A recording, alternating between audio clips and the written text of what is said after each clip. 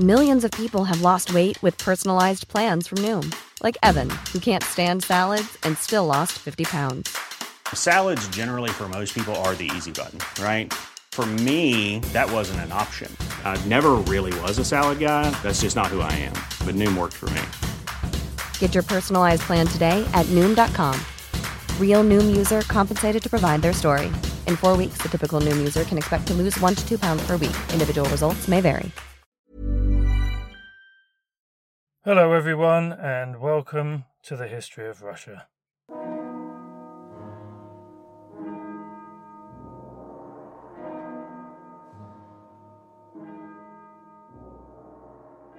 I'm Damon, and this is episode 62, Succession times 2. Thanks for listening in. So last time out, we covered the first 40 years of Anna Ivanovna's life, from her birth in 1693 through her strict and fun-starved childhood, her marriage that had lasted less than a month, her time as the Duchess of Courland, and her unlikely accession to the throne of Russia in 1730. We then looked at the first 3 years of her reign, which encompassed, well, not much to be honest, apart from setting up shop in St. Petersburg instead of Moscow, and moving in with her lover, Ernst Biron, and his wife and son, and allegedly overseeing all kinds of bizarre behaviour at court, endless puerile gossiping, fools behaving like chickens, dwarf throwing, and hair-pulling fights, all of which were observed or tolerated without the soothing or numbing effects of alcohol. This week we'll be seeing how the word succession was dominating everyone's minds, both at home and abroad. Well, I say everyone, around 85% of Russia's population and a large percentage of Europe's, i.e. the poor, didn't really care a jot. Unless, of course, it meant war, which, unfortunately for them, in one of its guises, it soon would. Before we start, though, there are a couple of items that I need to quickly run through. The first is a correction. In the last episode, I mentioned how Vitus Bering led an expedition to the settlement of Okhtosh, and from there to the Kamchatka Peninsula. Well, I should have known better. It's not pronounced Okhtosh, it's pronounced Okhotsk, although personally I think Okhtosh is better. Now, I only realised this when I was doing some research into the History of Siberia series that I'm currently running on the Patreon subscription channel, which brings me nicely on to the second item. So I'd like to welcome the following Patreon subscribers to the Boyar Duma: David Bleeden, Andrew, John Villiers, and Jane. Now, if you want to join them to get members-only episodes, early access to general release episodes, ad-free content, and written transcripts for around the price of a cup of coffee per month, then you can in a couple of ways.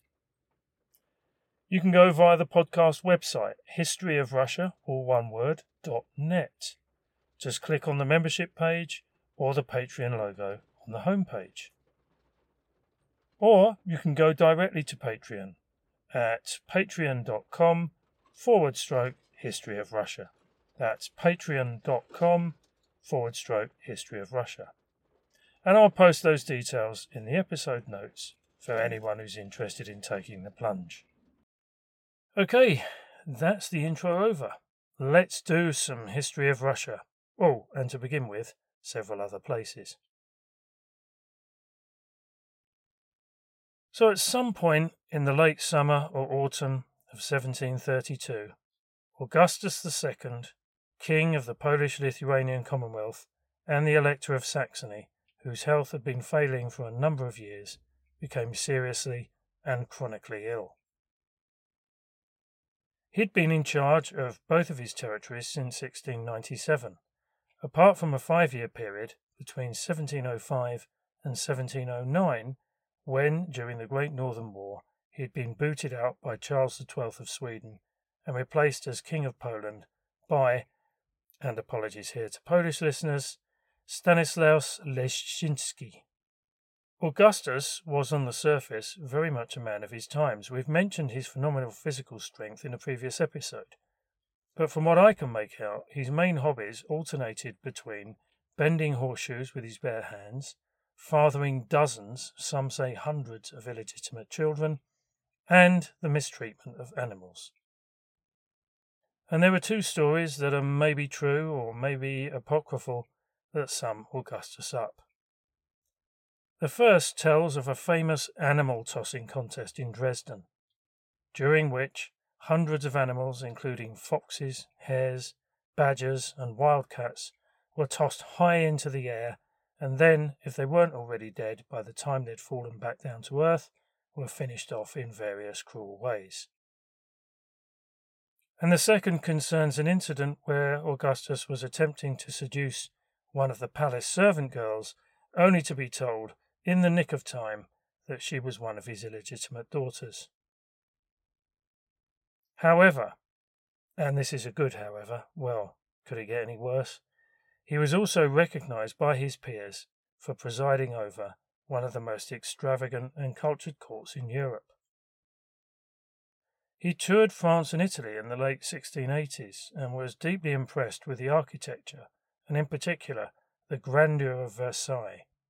And so, when he eventually became Elector of Saxony in 1694, he started a massive building program that would eventually transform his capital, Dresden, from a tired and sleepy provincial backwater into one of the finest cities in Europe, that would, in time, contain one of the finest collections of art in the whole of the Holy Roman Empire. By December 1632, though, he was bedridden. His weight had ballooned to 240 pounds from years of good living, exacerbated by the side effects of rampant diabetes. His time was up, and the whole of Europe knew it. But Augustus's death would mean three things: an election to decide the new king of Poland, a reawakening of hostilities between the two preeminent powers in Europe, the Habsburgs and the Bourbon, and their respective allies, as each side supported a different claimant to the Polish throne, and then a further decline in the fortunes of the Polish-Lithuanian Commonwealth.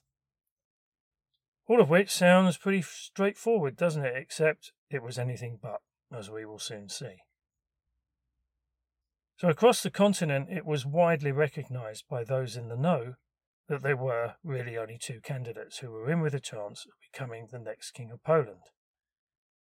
The ex-king, Stanislaus, who was supported by the French, well, his daughter was married to Louis XV, and so it would have been strange if they hadn't, and Augustus's son, who, annoyingly, was also called Augustus and was favoured by Habsburg Austria, mainly because they didn't want the French candidate to get the job, and to stop France and Saxony from forming an alliance. However, both of the two great European powers would need allies and money to help them sway the Polish electors, and so, whilst Augustus lay dying, the diplomatic channels were thrown open and the horse trading began. First to get their heads together in December 1732 were Russia, Austria and Prussia. They had a chat and decided that their interests were best served by blocking the election of both Stanislaus, who they didn't want, and young Augustus, who they didn't quite trust, and supporting a third candidate, Manuel, the brother of the Portuguese king, who would, in their view, be easy to manipulate. And they sealed their agreement via a secret treaty, the Treaty of the Three Black Eagles, so called because each of their official coats of arms featured at least one black eagle. This left France in a bit of a quandary.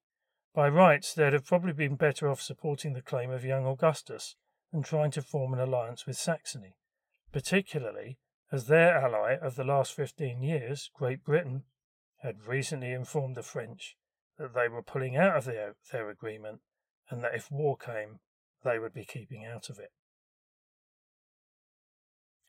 On the 1st of February 1733, Augustus II died, and during the spring and summer, France and Austria started to mobilise and position their troops.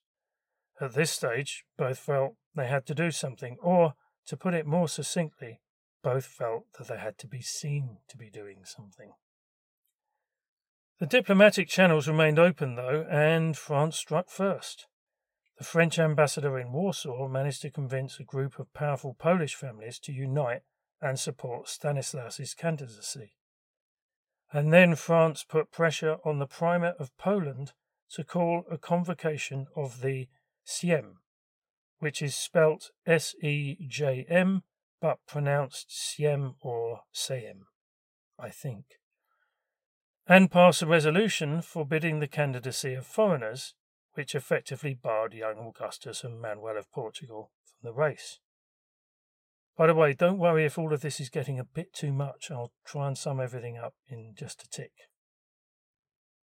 Now, we don't know what Manuel's thoughts were, but young Augustus immediately hot-footed it across to Vienna to urgently discuss the latest situation with the Austrians and the Russians.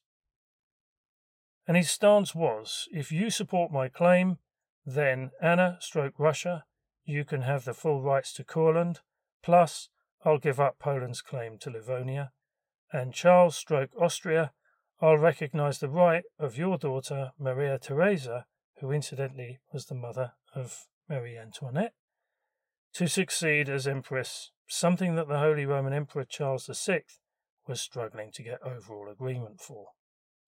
Both Austria and Russia agreed. No one asked the Prussians what they thought, and so events had reached their somewhat inevitable conclusion.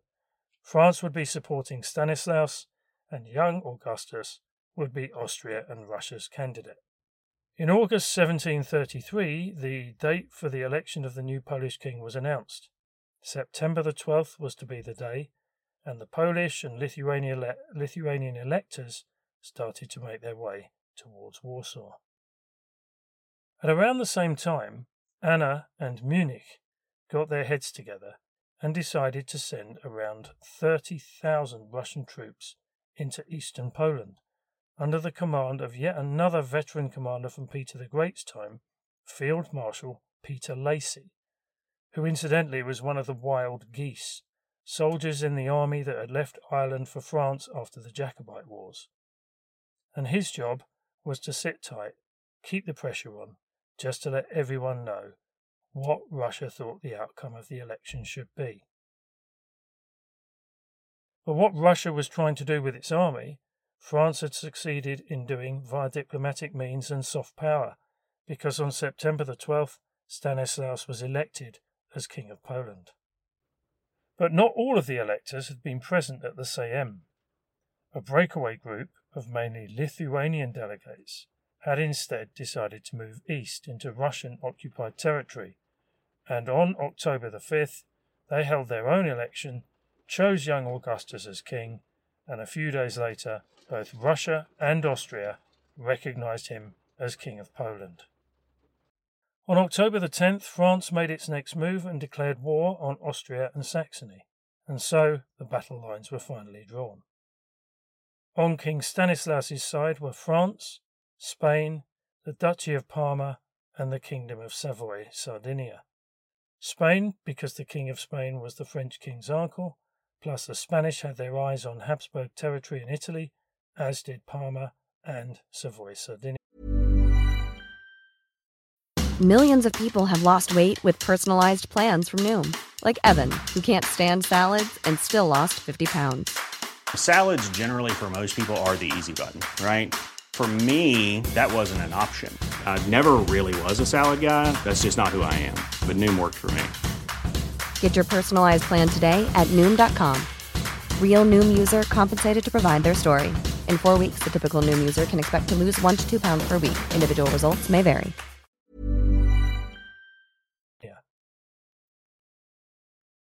On King Augustus's side, and from now on we'll be referring to him as Augustus III, were Austria, Russia, Prussia, and Saxony. We need to remember, though, that the disputed Polish election was just a catalyst. The bigger picture remained the struggle for European supremacy between the Bourbon and the Habsburgs, and both sides were eager to add further potential allies to their respective causes. France opened negotiations with the Ottoman Empire and Sweden. Austria did the same with Great Britain and the Dutch Republic. But for various reasons, none of them could be persuaded to come to the party, which probably worried the Austrians more because A. they had no allies to protect their southern and western territories, B. they didn't fully trust the Prussians, C. other constituent parts of the Holy Roman Empire, most notably Bavaria and Hanover, had yet to declare for them, although the following year the entire empire would declare for Austria, and D. neither Russia or Saxony were really interested in the bigger continental picture and just wanted to concentrate on the situation in Poland. And probably, and much to your relief, we're going to do the same. Lacy's Russian army, which had been largely inactive for months, finally received orders to move west, and in late 1733 Warsaw was occupied, and in early 1734 in Krakow Augustus III was crowned as King of Poland. Stanislaus, who still retained the support of most Polish nobles, decided to regroup and retreated northwards to Danzig, or modern-day Gdansk. Back in St. Petersburg, however, the view of events was somewhat different. Anna and the cabinet blamed Lacy for allowing Stanislaus to escape, and another Russian army, this time commanded by Munich himself, was sent west to link up with Augustus's Saxons to capture the unfortunate Stanislaus, who at this point must have been wondering how he'd managed to get himself involved in all of this mess. In the early summer of 1734, Danzig capitulated and Munich marched into the city in triumph. The trouble was, though, that Stanislaus was nowhere to be seen, and it was later discovered that once again he had slipped the net and had escaped, first to Prussia and then finally back to France. And with that, the military situation in Poland was essentially resolved.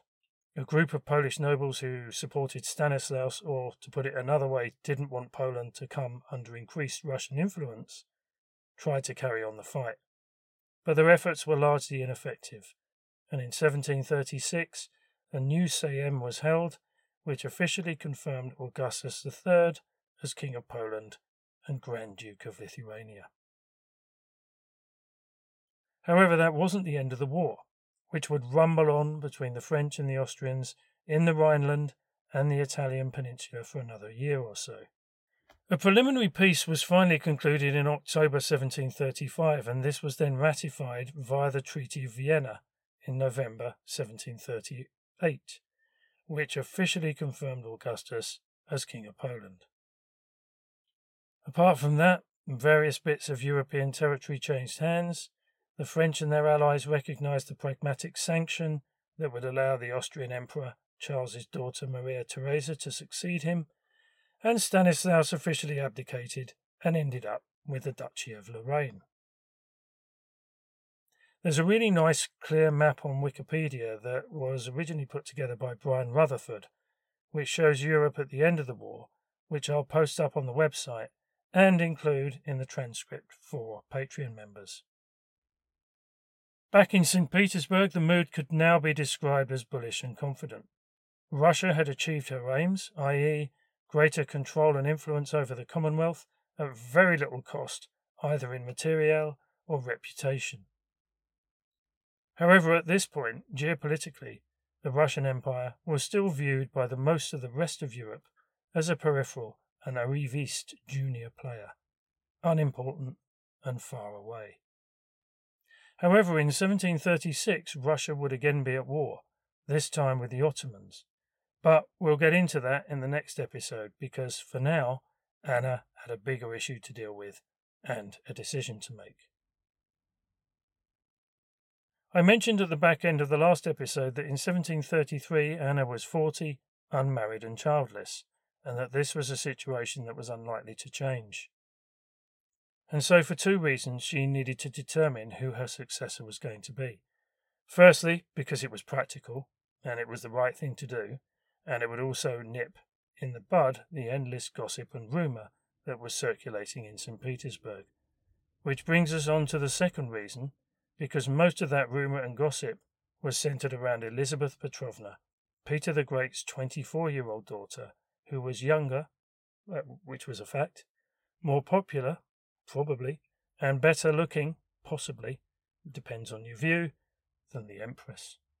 Whatever the reason, Anna and Biron were determined that the next ruler of Russia wasn't going to be Elizabeth. The trouble was, if it wasn't going to be Elizabeth, who was it going to be? Well, there were only two other Romanovs to choose from. Karl Peter Ulrich, Elizabeth's 5-year-old nephew, but he was discounted due to his age, his foreign father, and plus, of course, he was a Narishkin and not a Miloslavsky. And so that left Anna's niece, her sister Yekaterina's daughter, the 16-year-old Anna Leopoldovna, who was from the Miloslavsky side of the family, had been brought up in Russia, and her estranged foreign father was safely tucked away in Germany. Anna Leopoldovna's original name had been Elizabeth Katharina Christine von Mecklenburg-Schwerin, but in 1733 she converted to the Russian Orthodox Church and took on her Russified name. The Anna bit was chosen as a compliment or a nod to her aunt. The next step in the Empress's plan was to arrange a suitable match for her niece, and in 1734 a certain Anton Ulrich of Brunswick was shipped over to St. Petersburg, and the young couple were given strict instructions to get to know one another. However, unfortunately for Anna Leopoldovna, and therefore everyone else on the Miloslavsky side of the fence, it was far from love at first sight. Young Anna made her feelings clear on the matter, but the Empress and Biron were having none of it. Get on with it, or put up and shut up was their stance. The Miloslavsky Romanovs needed a male heir, and she was their only hope. We'll come back to this in a later episode because eventually, and it would take 5 years, a male heir would be produced. But for the meantime, we need to check in with Elizabeth Petrovna and see how she was dealing with the fact that once again she was out of the succession stakes. Well, on the surface, all was looking fine and dandy. Remember that when Peter II had died, her reaction to being overlooked had been to say that she would have been too young and inexperienced. And 4 years later, she seemed to be looking at things in the same way. But like any of us who've gone for an interview, ended up not getting the job, and have then said to friends and family something along the lines of, I'm not sure I really wanted the job, or I don't think I would have liked the organisation or the commute, Elizabeth must have been thinking, this doesn't look good. She knew that Ushakov and company were keeping an eye on her, and that she needed to be very careful around certain people. And so her strategy was to avoid anything that could compromise the situation, or that could be viewed as a threat to Anna or anyone in the cabinet. And so she lived a life of pleasure, taking numerous lovers. One of them, Alexei Razumovsky, was to be around for most of her life, attending balls, exchanging gossip, and saying nice things about the Empress whilst all the time keeping a great big smile on her face. The only thing that unsettled Ushakov was that he'd noticed that Elizabeth was on good terms with several of the Guards' commanders, but when he tried to raise this as a concern with Anna, she didn't seem to be worried. Which was strange because it had been the Guards' regiments who'd been behind Anna becoming autocrat and Empress. Maybe Anna was right to be unconcerned, and anyway, she was wrapped up in her own little world, and was quoted as saying on several occasions to her ministers, Don't worry me with little things, sort it out yourselves. Advice that Ushakov took to heart when he had 2 guardsmen arrested and beheaded for treasonous anti-Anna and pro-Elizabeth mutterings. Something that Elizabeth would have to take note of. However, on the horizon were some big things that needed the Empress's attention. On the home front, Anna had big designs for St. Petersburg, and she'd started to catch the bug that several other Romanovs had been affected by, reform. Plus, down to the south it had become clear that those Persian provinces that Peter the Great had snaffled up back in the day were just too difficult and too costly to maintain. And in what was a more worrying sign, the Crimean raids had started up again, and were becoming more frequent. But all of that, I'm afraid, will have to wait. So until the next time, dear listeners, look after yourselves, and most importantly, stay safe.